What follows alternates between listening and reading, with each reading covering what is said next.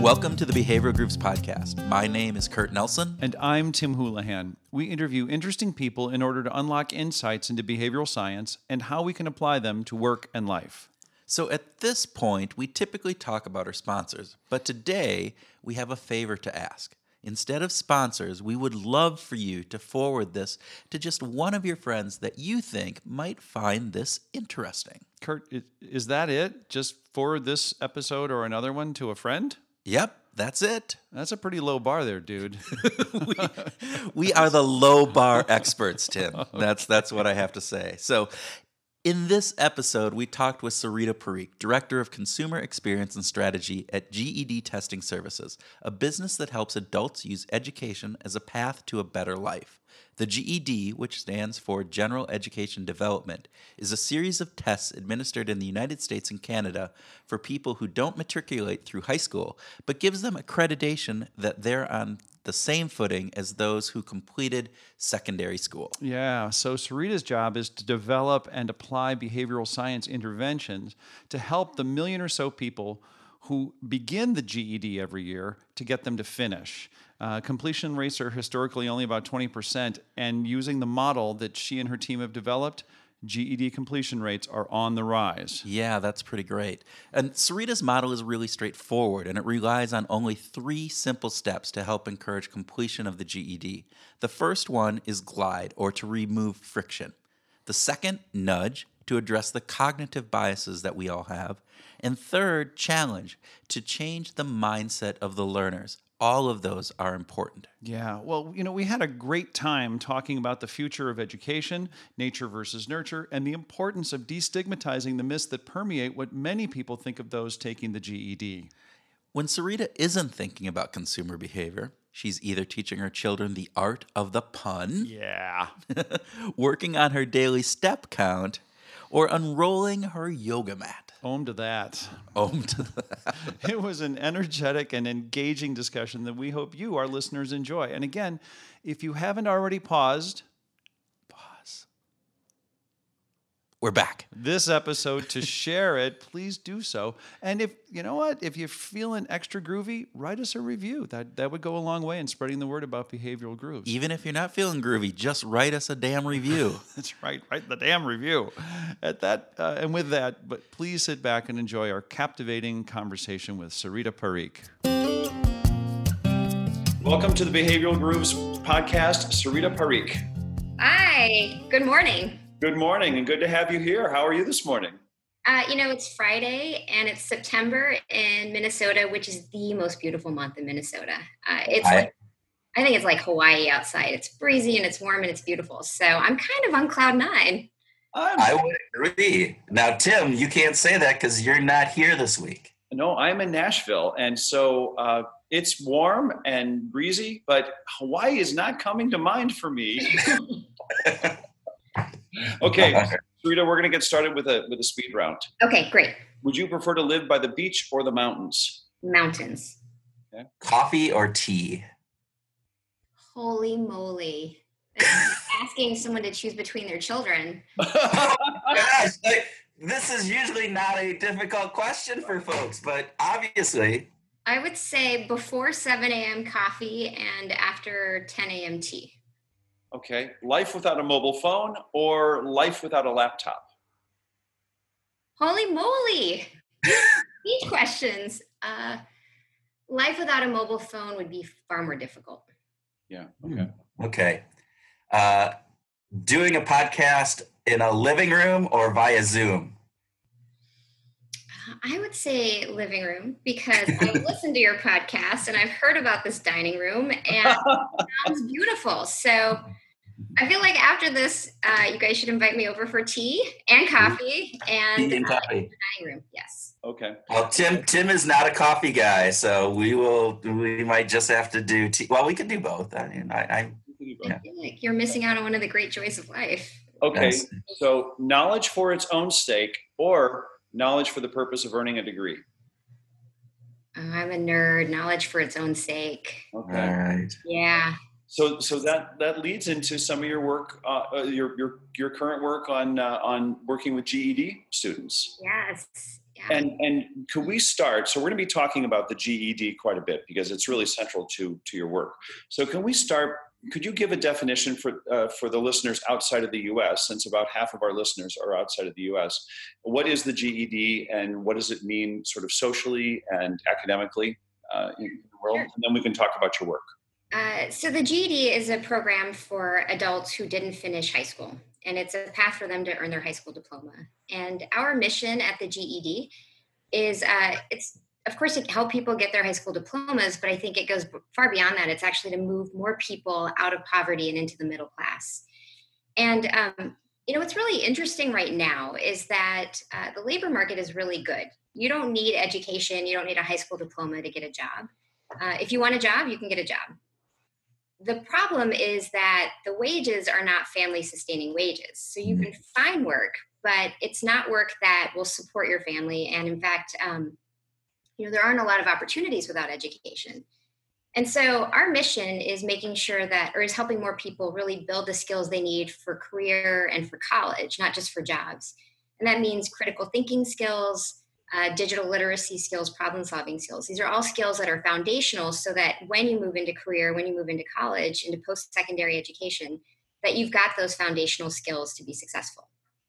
And a few years ago, we overhauled the GED to align to those goals. So we really moved away from kind of rote learning, which has historically been the GED, maybe through the 60s, 70s, 80s, 90s. And we moved more towards these, 21st century workforce skills, knowledge economy. And when we did that, we really centralized the whole program. And we learned something really fascinating that we didn't know before. We learned that over 1 million people come into the GED world every year. And so that's through adult education classes that are federally funded. We work with state agencies, we work with public school systems all over the country.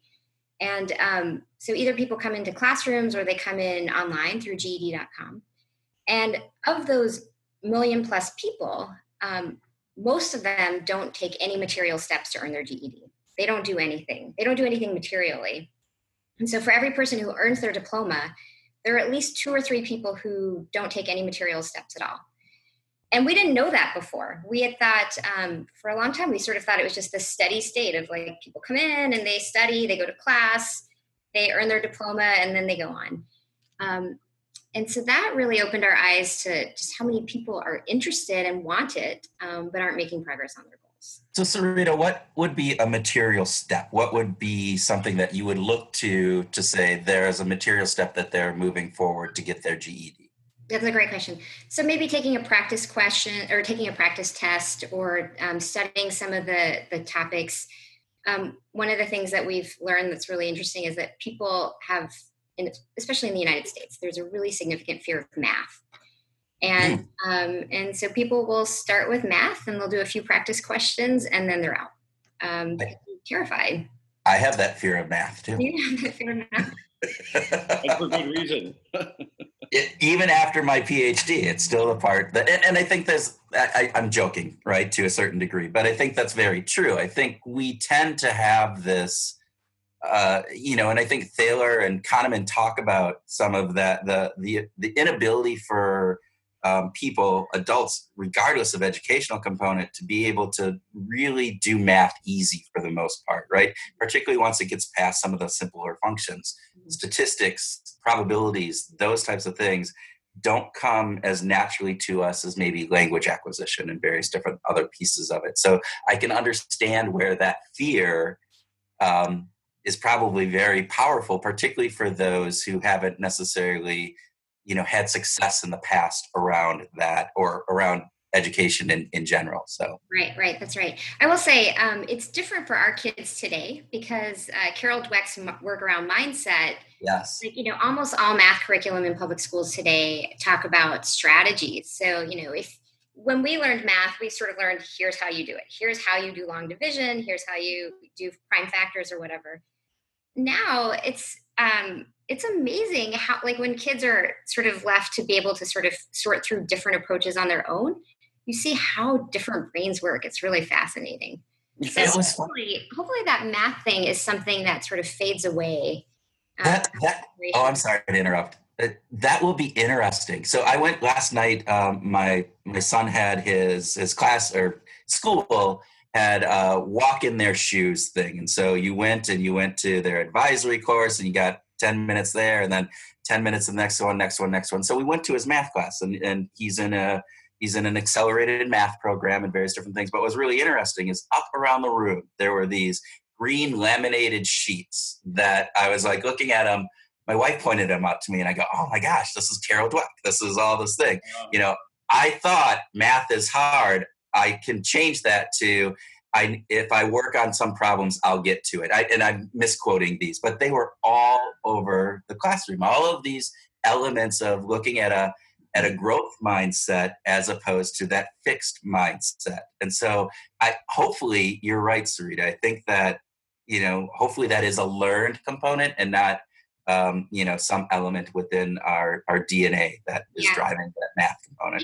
I think the other thing that's fascinating about it is they don't just use the strategies, they actually explicitly talk about the strategies. They explicitly talk about, and this is actually something we do with the GED when we talk about what we do, very explicitly that like perhaps your belief is X, but really you can shift your belief to Y. And, it's amazing that it's not just, you actually bring the meta piece in. You talk about that with your reader too. So it's amazing. Yeah. So this is a huge gap, right? With 1 million people starting to get their diploma, the equivalent of their high school diploma every year, and a very small percentage ending up with it. What are the kinds of things that you're testing or trying, and what is your and your team's approach to solving this problem? Well, so when we learned that statistic, that metric of over 1 million people coming in and only a few 100,000 earning their diplomas.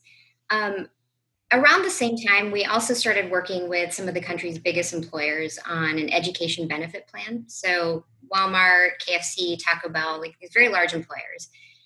Because the labor market is so tight, or it's so competitive, many of them wanted to add this educational benefit. They wanted to help upskill their employees.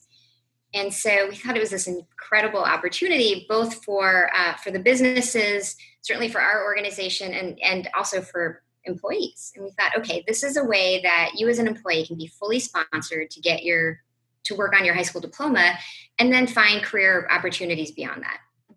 And so it was a model where we had like the study plans, we had everything was paid for. You had a coach who kind of guided you through the process and really helped you understand like where were you stuck, what did you need to do next. And because they had such big businesses sponsoring it, like for me, I just felt like I feel like we had these moments where I was going to be Oprah. It was going to be like, you get a GED and you get a GED. It was this incredible, like it just felt like this incredible opportunity. And so we built this program, and I just want to point out, like probably the biggest thing is that it was completely sponsored and completely free to the employee. And with thousands and thousands of people sign up, and of them, the persistence rates were really low. We had a lot of people drop out, and we had many people drop out like just immediately after even signing up. They didn't really engage at all.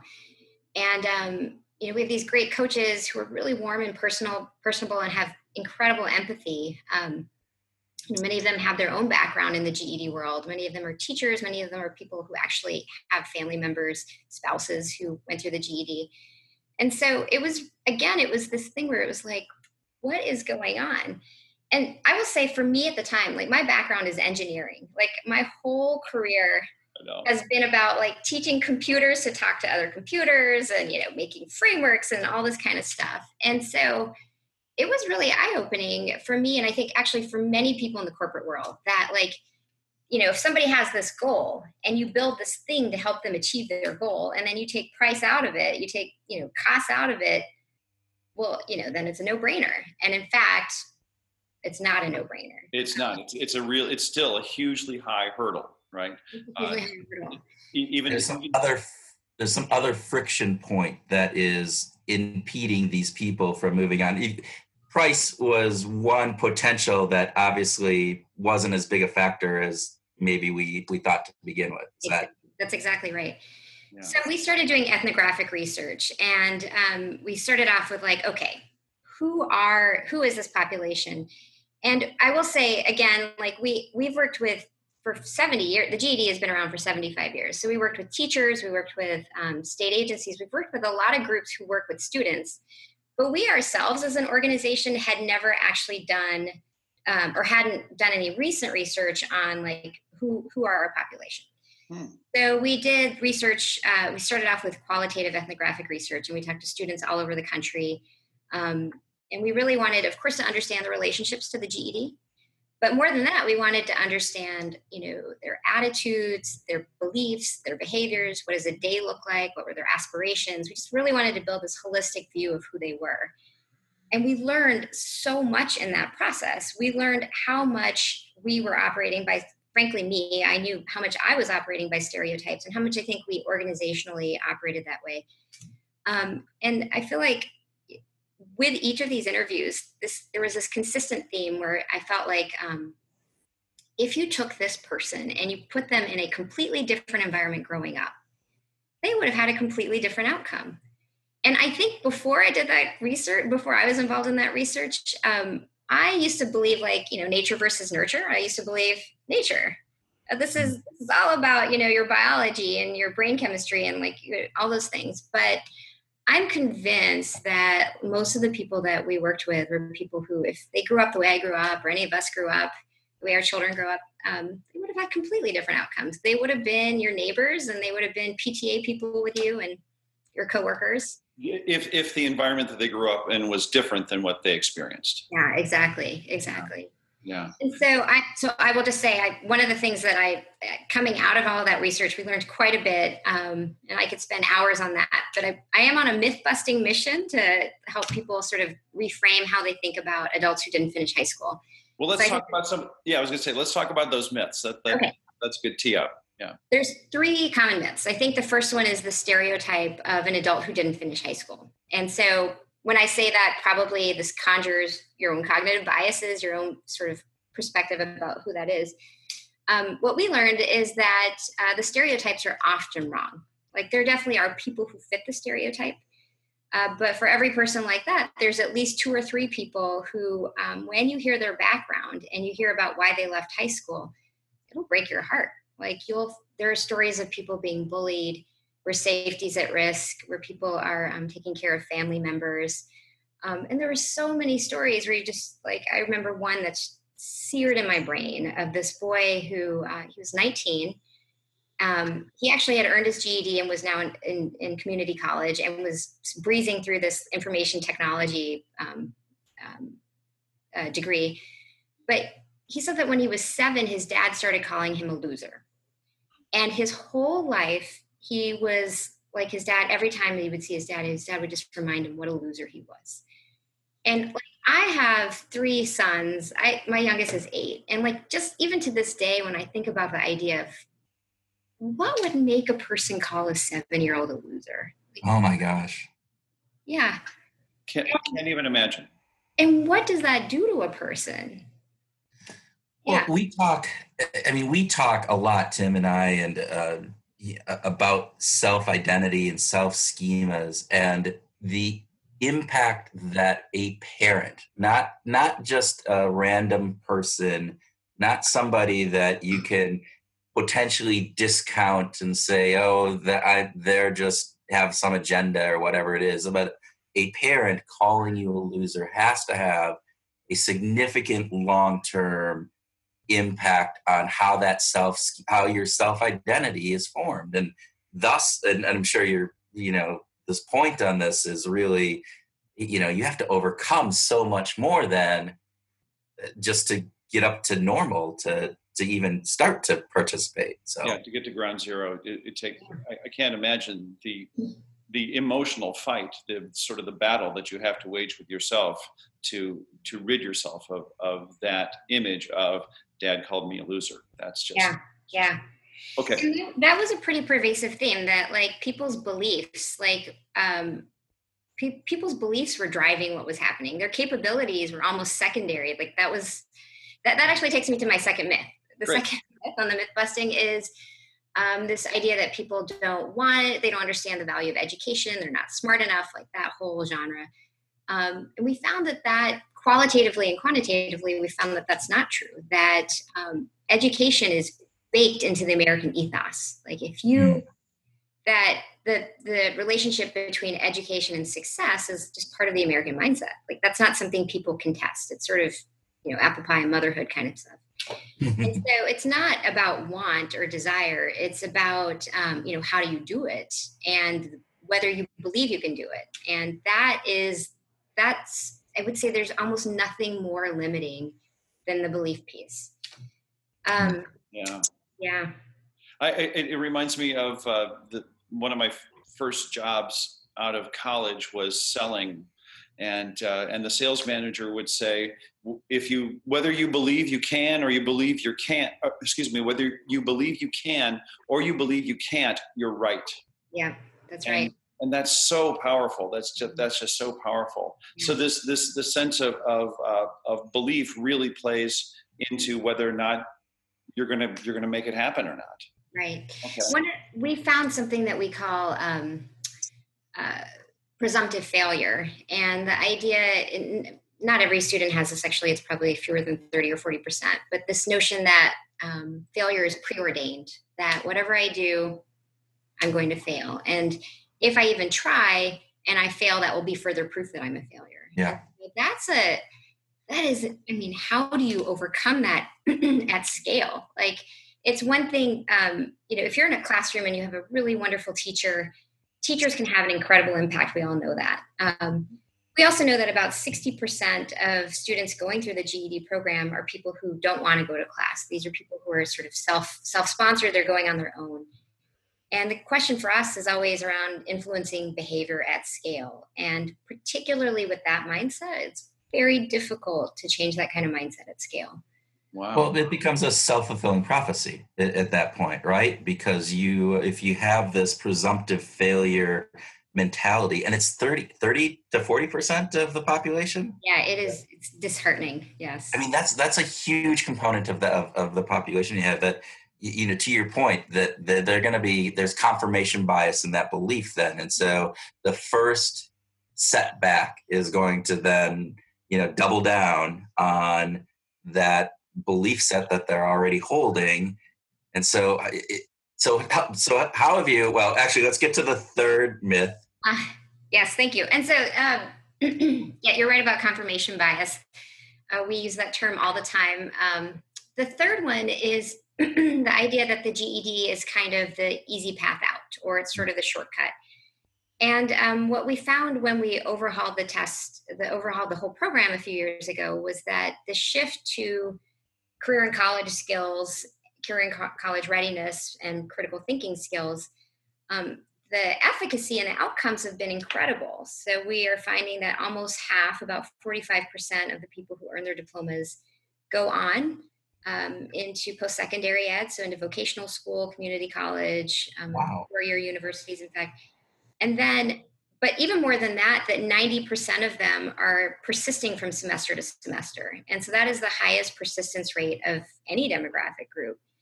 And so we found that is just so equally as heartening as the disheartening things that we said before. What's so exciting is that people, like, in this process, they have a transformation about what they believe about themselves. And as you start to have success, success begets success.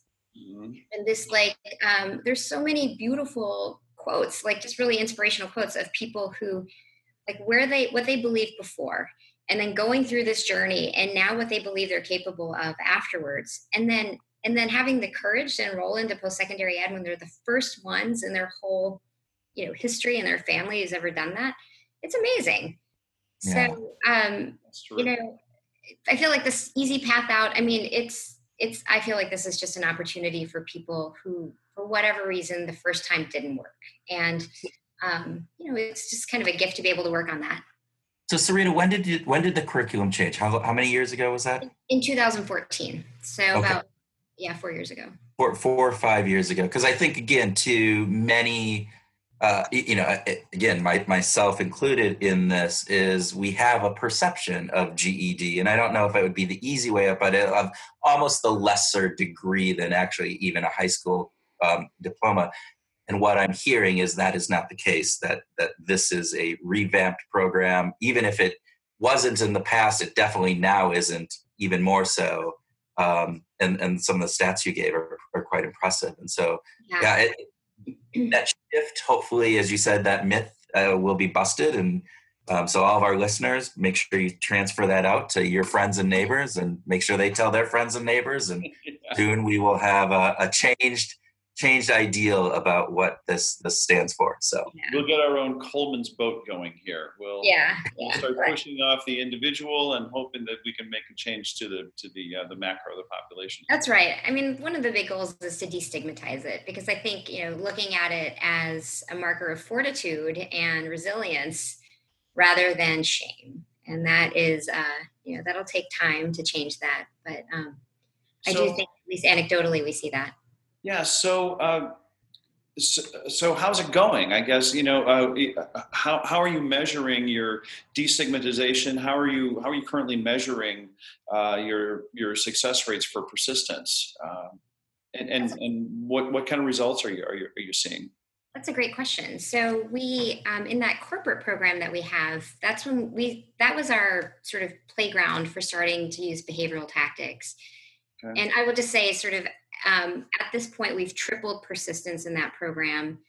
We actually have hit 3,000 graduates in that program. So we've seen really material success.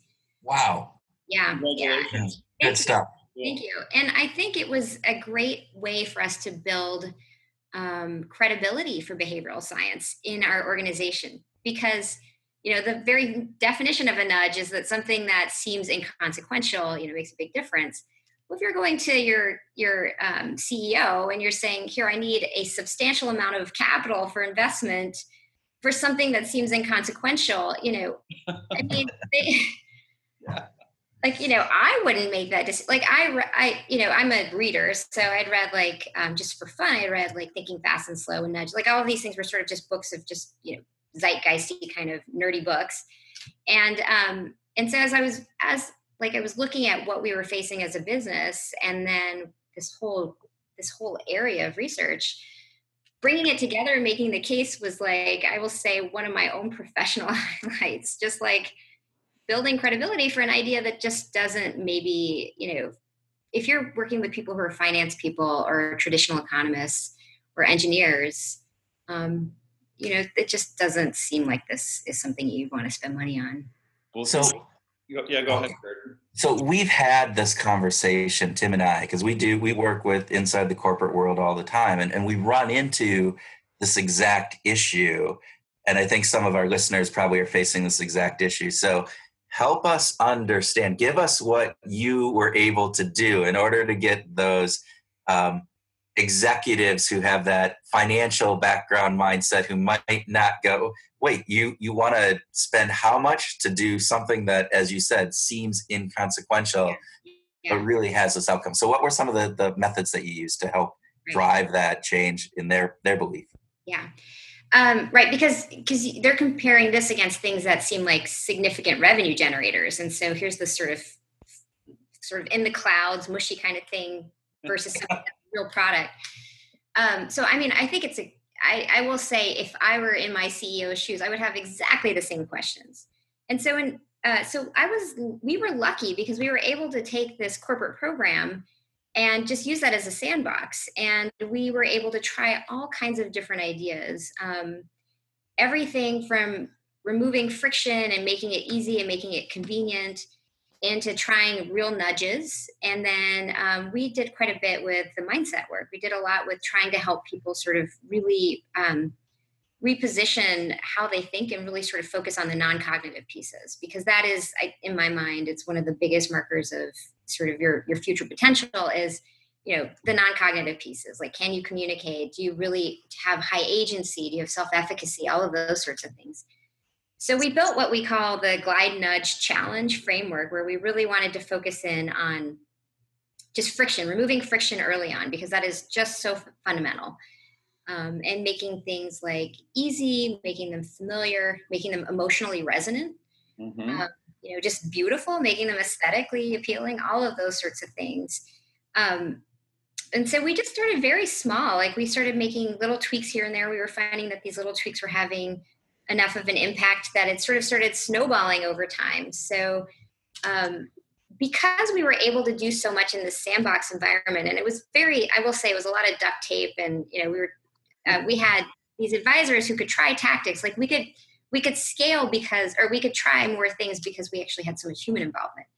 Yeah. I feel like the bigger piece was making the decision to invest in the non-corporate environment, which is where we get 1 million people into the pipeline every year, because that was really about trying to automate and build things at scale and really build digital platforms that are aligned to these concepts. So because we were able to actually use this corporate program to see incremental growth, and then at one point we hit like 1,000 graduates, and then we hit 2,000 graduates, and then we saw persistence triple. So we were able to build this case over the course of a year where it's like, wow,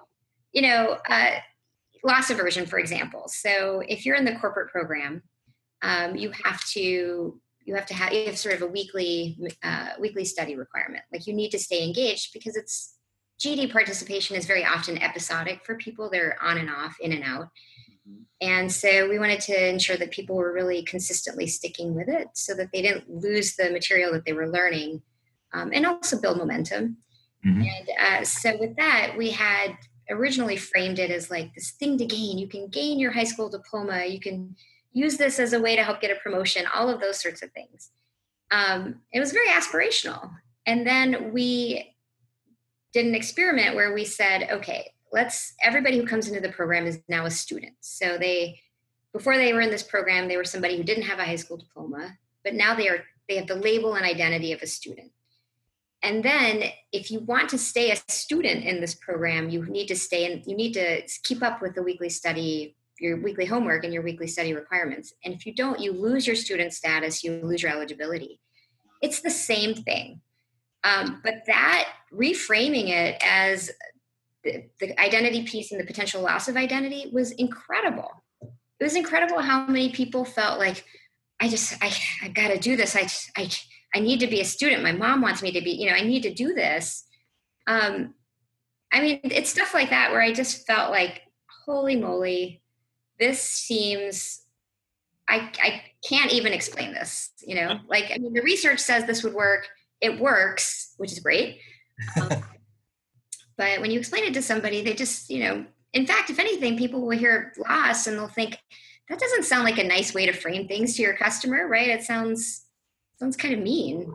Yeah. But you went from removing the friction to doing all these things to make it easy. You made it attractive. But now you're bringing it into sort of a social side, and you're saying you're identified as a student. You are a student now. And you risk losing this. Like the nudge is just a beautiful. It certainly is playing to loss aversion, but it's starting to kind of play on this growing new sense of self schema and self identity that they're just growing in, to say you could lose this precious little thing that you've come to grasp. That's terrific. And I think there's an interesting piece on that, because there's the loss aversion side of it, but then you also get into this. This hyperbolic discounting component where the gain is so far out in the future, where that loss of my identity is an immediate component. So you're no longer having to get people to envision a year or 6 months even, down the road. This is an immediate response. And so that visceral element, that emotional component, not doubles down on that loss aversion component. So fantastic. Yeah. Those are cool. Yeah. And on that hyperbolic discounting, we've definitely taken the model that to reward the effort, not the outcome, because you're right. The outcome is so far away. And so just the sheer act of showing up this week and doing it this week is something to be proud of. And, we've been using streaks and trying to do novelty, like even in texts, like, a cute little text picture, just something that's unexpected that sort of just reminds you that you have made the effort and to take note of that. So you had this testing lab of the corporate component that you were able to run some mini experiments on, almost to a way of thinking about it. And now you're incorporating some of that into the larger mainstay GED program. Have you seen similar results in what you're doing there, or has it been too early? Where are you at in that? We've seen really good results, but I will say it's humbling. I mean, I've heard this before I started any of this work. I've heard many people say, wait a second, just know that you're not going to get it right the first time. Mm-hmm. So we had gone through this corporate program, and we had done our strategic prioritization for 2018 and where we're going to spend our investment our money. And we decided this was a big area of focus. We were going to change, for those 1 million people who come in, we're going to overhaul this process and make it, easy and aesthetic and incorporate nudges and all those sorts of things. And we use lean innovation. So we went into it with a very sort of thoughtful, experiment our way to what's going to work. Rapid experimentation models. And we did a lot of we did all these Google design sprints, and we did all these sessions where we were doing, getting qualitative feedback and iterating until we felt like we had something we should really start building with our engineering team. And then we did all of this work, and then we finally launched, we did an A/B experiment where we had the old experience and then this new baseline experience that we gave to 10% of the population. And we had done all the right things. We had consulted the research. We had used everything we learned from the corporate program, rapid experimentation, it's like buzzword bingo. We did everything. And we launched it. And then we needed the data to cure. We needed 3-6 weeks for the data to cure. And then I was sort of the team, I think, didn't even want me to see the metrics. They were just wait. You just need to we needed to be statistically significant. I'm one of those, I was the executive, hey, let me in the data. And they're like, no, just let's just wait. And then we got the data back after I kid you not, a year of planning and from this time that we started getting the investment to the time that we delivered is maybe not a year, maybe 8 months. And the data was the same. The old experience and the new experience were the same. There was no difference. And I was floored because I'm a humble person, but I really believe we had done all the right things. And so we went back, and we have a lean innovation consultant who we work with, and he was like, wait a second, why did you do X, Y, and Z? What about this? And so we made tweaks again that seemed so inconsequential. We made these tweaks to let the data cure again, and then we saw a 20% jump in conversions. And again, to me, it's art and science and maybe a little bit of magic. Yeah. I don't know. But that was amazing. And that was something where we're like, okay, yes, this is working the way that we this is moving directionally in the way that we expected. And then now we're just sort of in a cadence of doing more and more experiments. So right now we're doing some intention setting experiments around goal setting and trying to be really concrete about sort of what and when and where are you going to be. I don't know if you've seen the WOOP model, the wish, outcome, obstacle plan. Yeah. So experimenting with things like that. So we've seen, I would say maybe the net point is a 20% growth in conversion relatively quickly, but enough anxiety and indigestion for the version before that of really? I think Tim and I have seen this too with corporate clients who are looking to say, well, what did you do over at company B? And let's put that in at our company because obviously it was successful over there. And now we just want to replicate it here. And every time I always am very cautious about that, saying, yeah, we have the underlying bones to it, but it's going to be different here. And to your part, it's art, science, and a wee bit of magic dust on it, right? And you need to tweak those things. And sometimes, you are in a good position where you got the data and you were still able to tweak. Whereas sometimes I think too often corporate organizations may just get that initial result and go, see, the naysayers that, were begrudgingly did this say, look, it didn't work, therefore, and they just discount it without going that next step or maybe even the next step after that. And so it's a good lesson, I think, for all of us to learn is that it's not just cookie cutter. You can't just cook here and there, and what worked in a corporate environment, you might need to tweak for the general environment, and what worked at corporate A doesn't always work at corporate B. Well, So you also talked about nature and nurture, right? It's not nature versus nurture; it's really both, right? So we may know that loss aversion is a powerful tool. We may know that all these biases that we talk about all the time are present, but how you apply them has to do with the environment, has to do with the nurturing side, right? So they're baked into our human condition, but how we apply them does change from situation to situation. And what I so applaud and what you and your team are doing, Sarita, is you're continuing to tweak, you're continuing to play with how do we apply these in these situations, right? And that's really terrific. Just out of curiosity, I'm just curious. After you get the data and you realize that the old and the new are basically identical, what can I ask? What were the couple of tweaks that all of a sudden increased the adoption rate by 20%? So we had, we are sort of like we're retrofitting guesses. So we saw the data, now we just have guesses as to why that changed. One of the things we did was so when people came in, they had this brand new, beautiful look and feel, and sort of like the things that we really focus on people's mental models. What are the first questions they have when they first come into the GED world? And we really position those high, and we try to give an overview of like, what does this journey look like?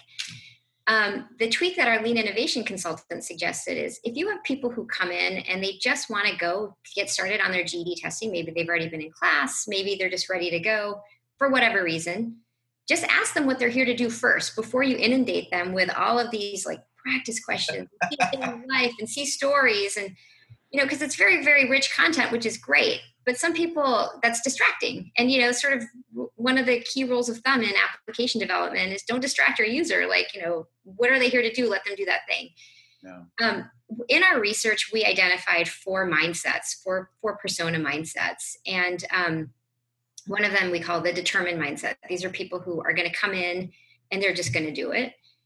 For whatever reason, they have really high intrinsic motivation and relatively high self-efficacy. And so for those people, we don't want to slow them down. And we knew going into this that we had our goal, the people who are going to do it are going to do it. So don't slow them down and focus on these other three mindsets, these other three personas who want it and see value in it, but are having different kinds of struggles about, or not maybe conscious struggles, but unconscious struggles about, what they need to do and when they need to do it. And so just that switch, what are you here to do today? That was probably the single most influential thing. Like that's what allowed us to let the people who were here to move, let them just move, don't stop them, and then convert the people who weren't really sure what they wanted to do. That's terrific. Yeah. Yeah. Going from explain or this is how to build the watch to all I want to know is the time. Yes. That's absolutely brilliant. That really is. All right. Terrific. So Sarita, you got me interested. We have a determined mindset or persona. What are the other three that you found? Yes, definitely. Now I'm just sitting here going, okay, what could these be? I want to hear. I'm going to put you on the spot. The next mindset is the family go-to. Okay. Demographically, these are often women. They're often moms, and they're often caregivers, and they tend to have, again, really high self-efficacy. They're often the hubs of their family. In our ethnographic research, I met multiple women who didn't finish high school and had siblings with master's degrees or had their own businesses. And they felt like their role in the family was to support their siblings. Like, my sister has her master's degree, but her life is really tough. She really needs my help. And so being this emotional supporter and just sort of tasky kind of supporter too, and they often help with multiple generations. They help with their parents, their siblings, their own children. And so there's this very strong sense of that, like, my role in life is to help other people. And it feels very, it feels like selfish for me to actually focus on my own education when, other people need my time. And so that's a tough mindset, because it's this, because they are really valuable to their families and they are really capable, and they see their role as role models. Like, they see that, particularly for their children, like, how do you hold your children to the standard when you yourself haven't finished? And they see that. And so with that group, we've learned that there's a lot in just like social supports. So being the combination of what are other people doing, and then also how do other people see me? Mm-hmm. So that's we call that the family go-to. Okay. The next one is the disheartened. And this is that presumptive failure group that I mentioned earlier. These are people who, again, are often intellectually really capable, but their beliefs are the things that really impede them. And again, we've met so many people who, like, just in the process of going through studying and seeing that they are capable, like, what a transformation it's been, like how you feel at the end of this versus how you feel at the beginning. Just that sense of pride and accomplishment and capability and the future. Like, oh my gosh, I really do have control over my future. And then the fourth group is, I think, maybe more of the stereotype. That's what we call the here and now. And this is people, they often tend to be young, and they're often people who are just actually extremely capable, but they don't necessarily see a need for education. They think that there might be other paths. Very often they want to be entrepreneurs or start their own businesses. And one thing that we've seen over and over is that if you're in this here and now persona, that, if you're 18 and you have a car and you have a great job and you're making money and all these things, and your friends go off to college, those suckers go off to college and they're not making any money and they're poor. But then at a certain point they graduate and now they're making real money, and then they're doing better than you, and you see this gap. And that can be something that's really influential in moving people. Yeah. We also learned that those mindsets, that people can move from one mindset to another. And one of my favorite stories was this young man named Joseph. Joseph was a here and now person. Like, he's living in his mom's basement, and his mom was like, come on, you're capable of so much more. Go out, get your diploma, and like, you can do so much more than this. And Joseph was like, I have enough money for beer and for pot. I have a place to stay. I'm good. And so one day he's out walking and he trips over somebody, and he's like, looks down and he sees this guy that he knows from the neighborhood. He goes to shake him. He's like, sorry, man. And he realizes that the man that he tripped over had passed away. And Joseph was like, he saw his future. Like, he was telling us, like, this is an incredible storyteller. And he was telling us that, like, he just, it's like the ghost of Christmas future. Like, it just, oh my gosh, this is what's going to happen to me. And then he immediately enrolled in classes. He went to his local adult education center. And he passed because he was a really smart guy. He actually earned college credit, because you can actually earn college credit with the GED.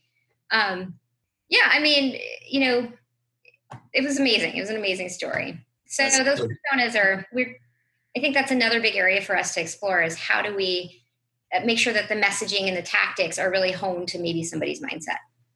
It's interesting, because it obviously that event triggered that transformation, had an emotional response inside of them. And I know, at least in the work that I've done, that emotional response, it's vital to getting people to sustain change and kind of keep things moving. But oftentimes it is those happenstance components that trigger that. And so it's hard to manufacture. Yes. Which is tough, because if you got that moment, that person, he had the intelligence, and he just needed that little push, or the little nudge, or push instead of a nudge instead of push. But you can't manufacture those all the time. That's exactly right. Like, if somebody could figure that out, that's like $1 billion business. Like, yeah. How do you do a Ghost of Christmas? You could call a business Ghost of Christmas Future, and you could. There you go. We got something. We'll work on this. All right. I like that. So, I'm going to write that one down.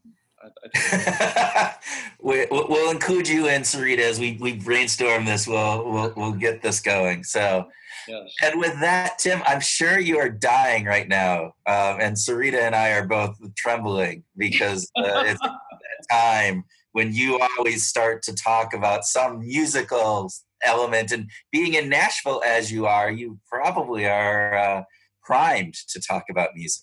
Well, definitely. This isn't just like casually listening. This is a place where people are listening to music here in Nashville, which for me is wonderful. But Sarita, in the time that I've known you, you are one of the most intense, and I mean that in such a positive way, by the way. But you have such intensity and passion in your life, and so I'm wondering, is there any music in your life that either primes your intensity or primes you to get away? I know you're a yoga practitioner, and do you use music as a way to pull yourself away from the passion and the intensity, or to move toward it? Just curious. I think both. I think that's gosh, what a great question. That is not the question I anticipated. You asked me what's my theme song, and I was so embarrassed. Okay. Yeah, for both, I think. I love a really broad assortment of music. Like for me right now, like if I'm just like needing to like sort of stew an emotion, I listen to Lemonade by Beyonce, which I think is a masterpiece. But there are many times when I'm just blue and I just need to be upbeat. I just need that little bit of, if it's too late for caffeine, so I'll put on like New Order or something like that. And then sometimes just to sort of wind myself down, like like if I'm going to give a big presentation, I've been listening to Vampire Weekend, Modern Vampires of the City. I think that's the album. That if you haven't listened to that album, it is so beautiful. The name is not great. I think the vampire name is a little overdone, but it's so beautiful. Cool. So all of those things, I feel like. For me, it's better than meditation for me, because it just it can transport me within like 2 or 3 minutes. It can kind of get me to where I want to be. Yeah. Isn't that fabulous? See, that to me is why I love the musical side of me, because you see that music has this can have this instantaneous effect on people. Yes. Yeah. And the music, I mean, New Order and Vampire Weekend, both of those are very emotive bands. And so as you're thinking about that, and it's interesting because Tim and I have had these conversations before, and I tend to gravitate to that type of music as well. And then I go off even, if I need to grind and get in I go even deeper on some of the really you go a lot deeper on that. Like who's that?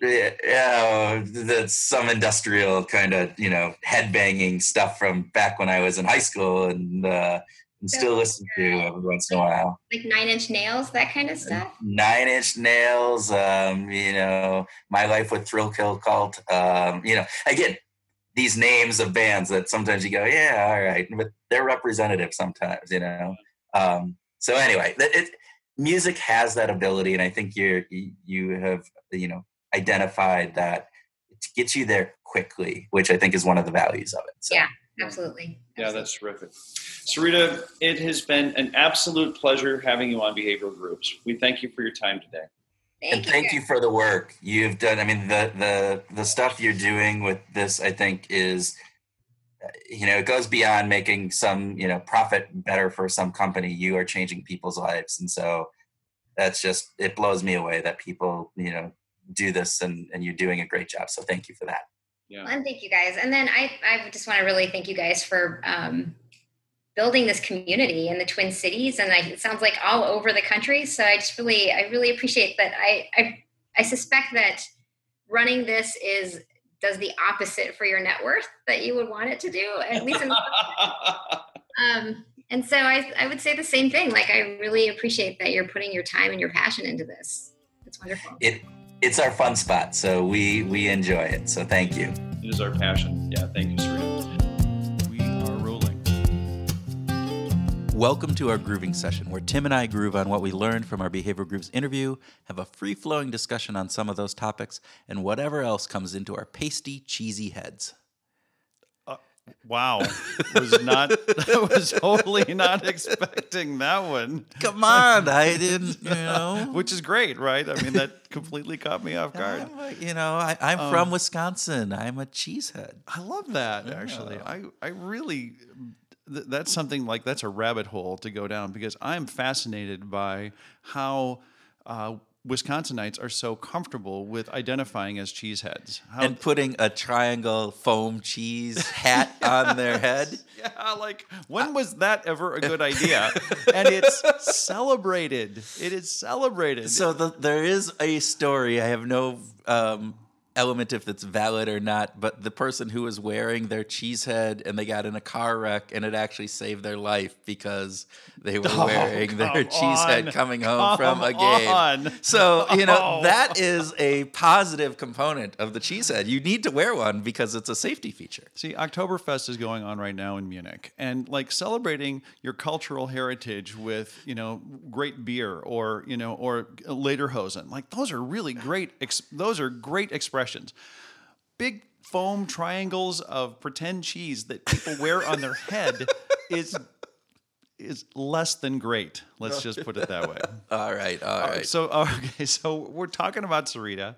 Tell me about your first observations. This was a great conversation. It was a great conversation. I think first off, I was surprised at this component of how many people started the GED and actually didn't finish. Yeah. And I think the other piece that really just got to me, and I think is really an important part, and it's stuff that we know, right, is that they thought that, hey, if we provide the GED for free for people, that if we give them this course and say, hey, here, you work for us, we want you to complete this, it's free, you get all the support, you actually get a personal support person with that, and yet that still didn't really move the needle. It's that what we think is motivational, what we think is inhibiting people from doing things, often isn't really what is inhibiting them or stopping them from doing what we're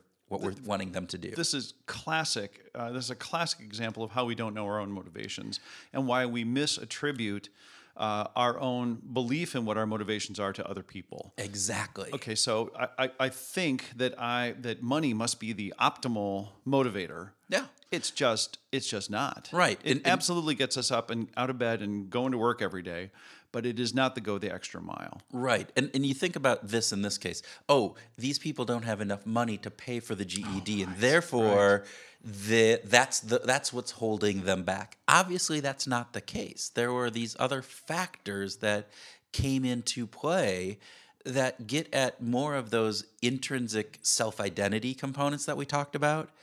How do those people who have not completed high school, how do they view themselves? And those mindsets that Sarita talked about, which I thought was absolutely fascinating. Let's go through those. So it's worth repeating. It is. So there was that determined mindset. So those are the people that 20% in the beginning, probably. I don't know how many it is, but they were going to do it, right? They're there. They have that desire.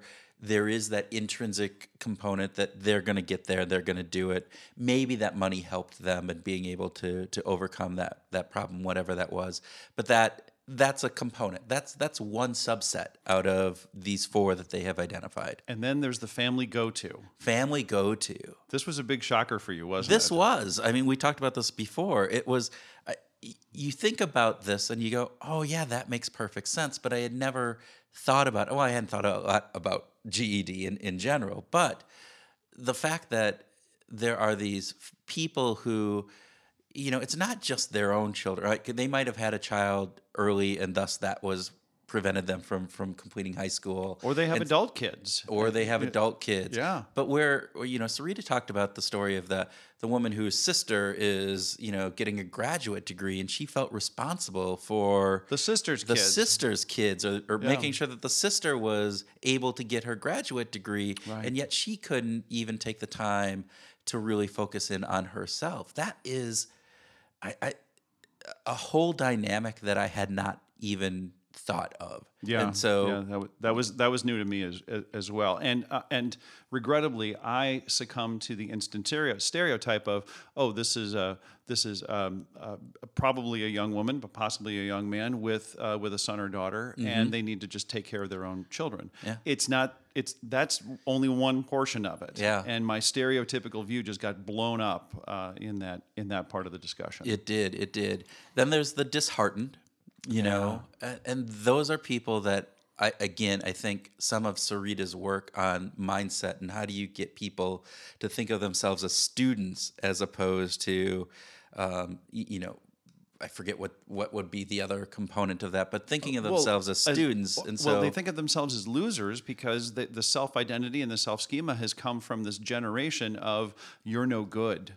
Or we're no good. This is our family is no good, or your father was no good, or your mother was no good, and you're no. You know, there's this continuous and constant reiteration of these negative messages.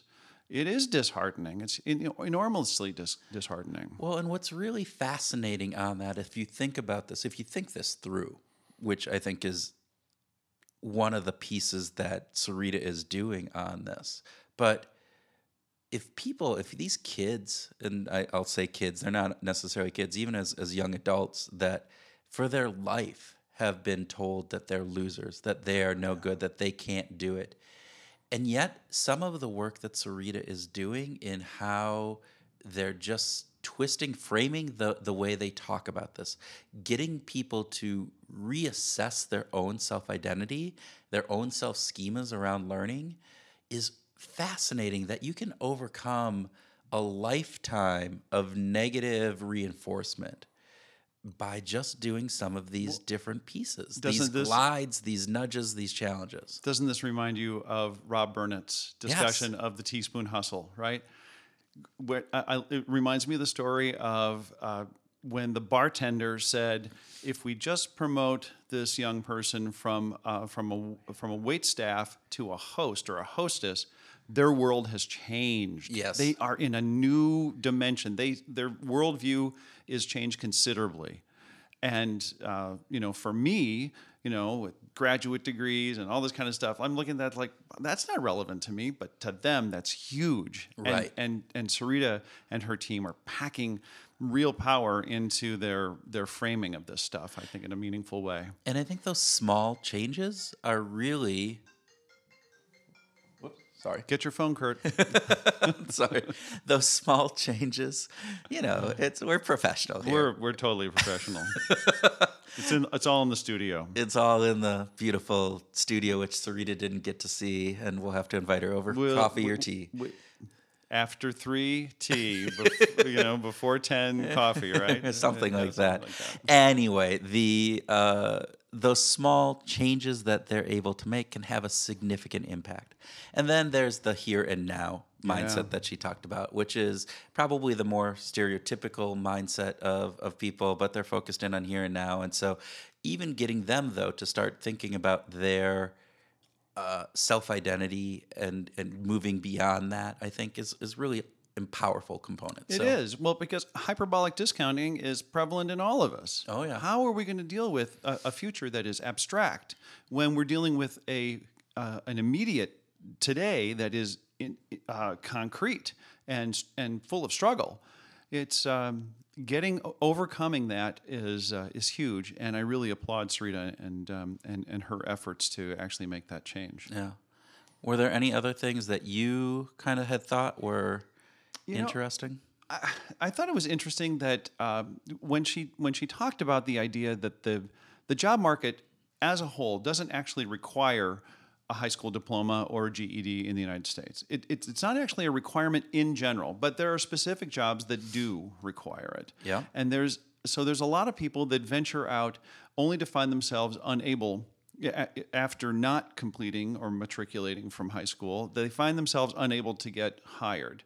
And there's really, what went through my mind, Kurt, was that there's 2 options at that point. One is drop out or just take the sucky jobs. Yeah. Or get revved up, find yourself a new path, and go after the GED to advance yourself. And I think that that's a huge decision point that people have at the moment that, well, not the moment, but as they're going through their life.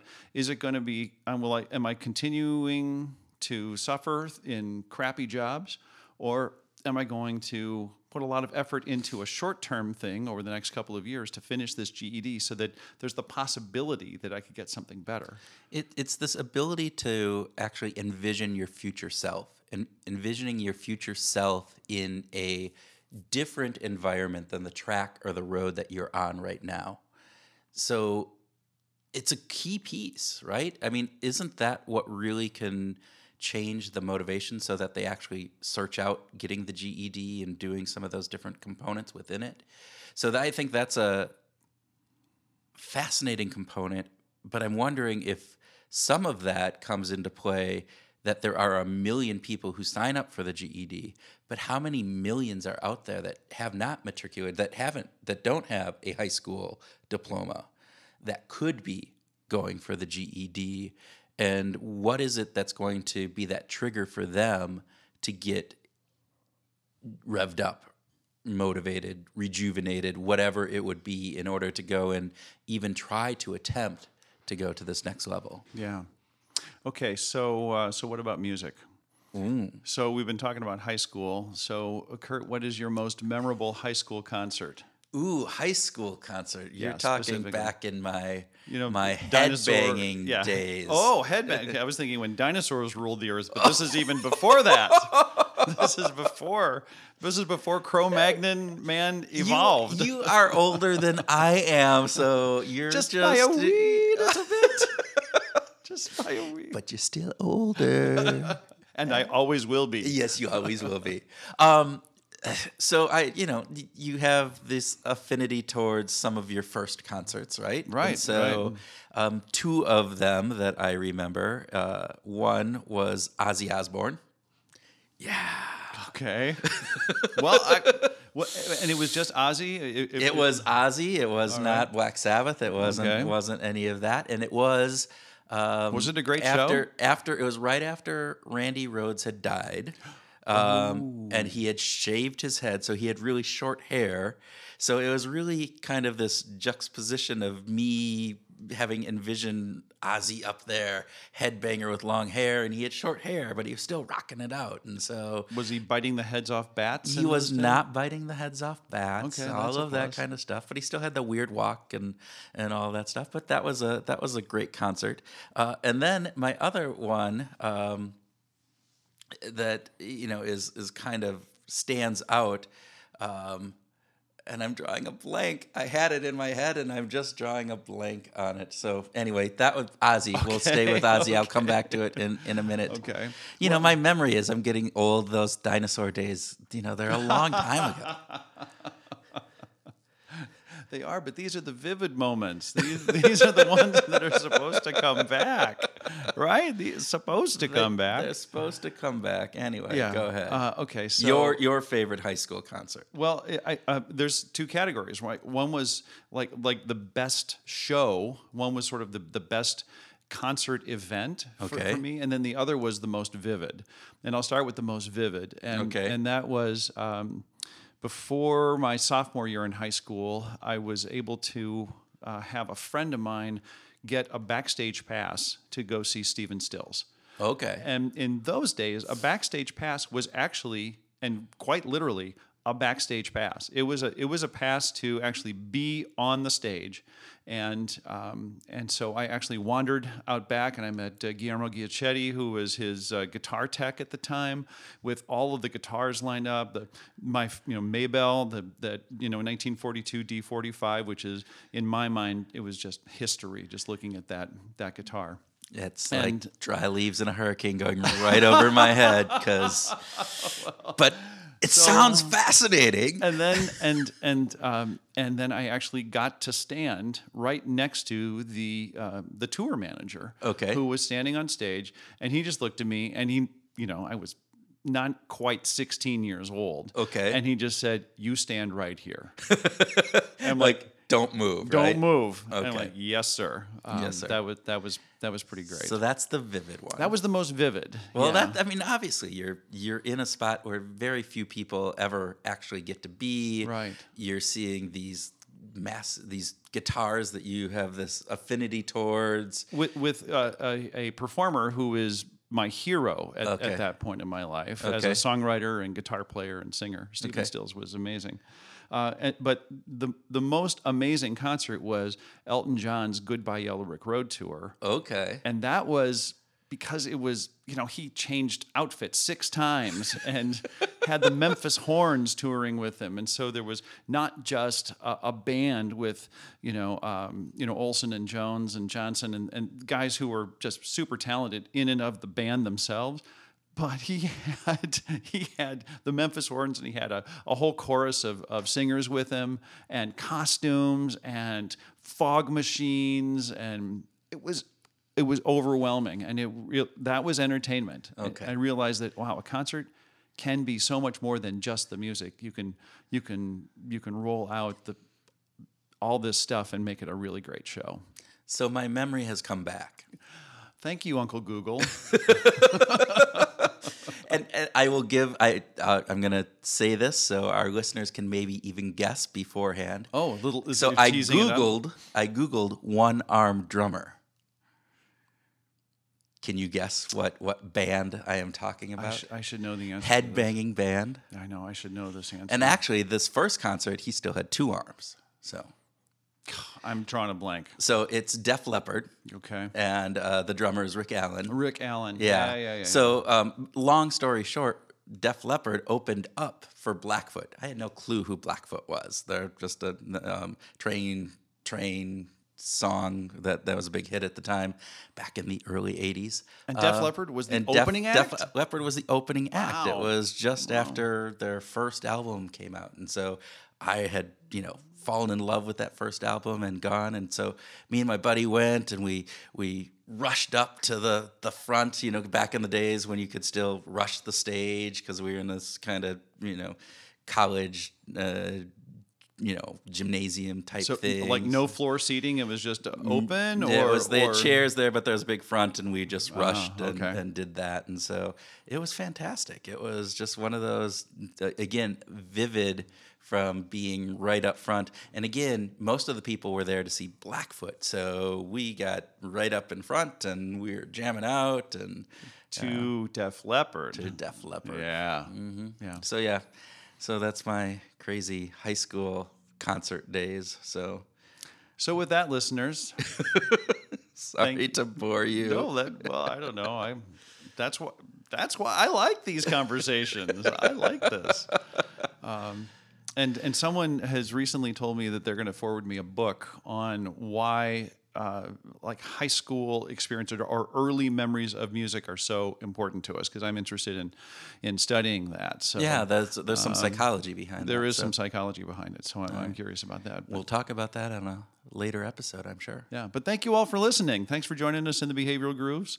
And we've got more wonderful guests coming up soon, and so we hope you join us. And if you haven't already, please share this episode or another episode with a good friend. Thank you.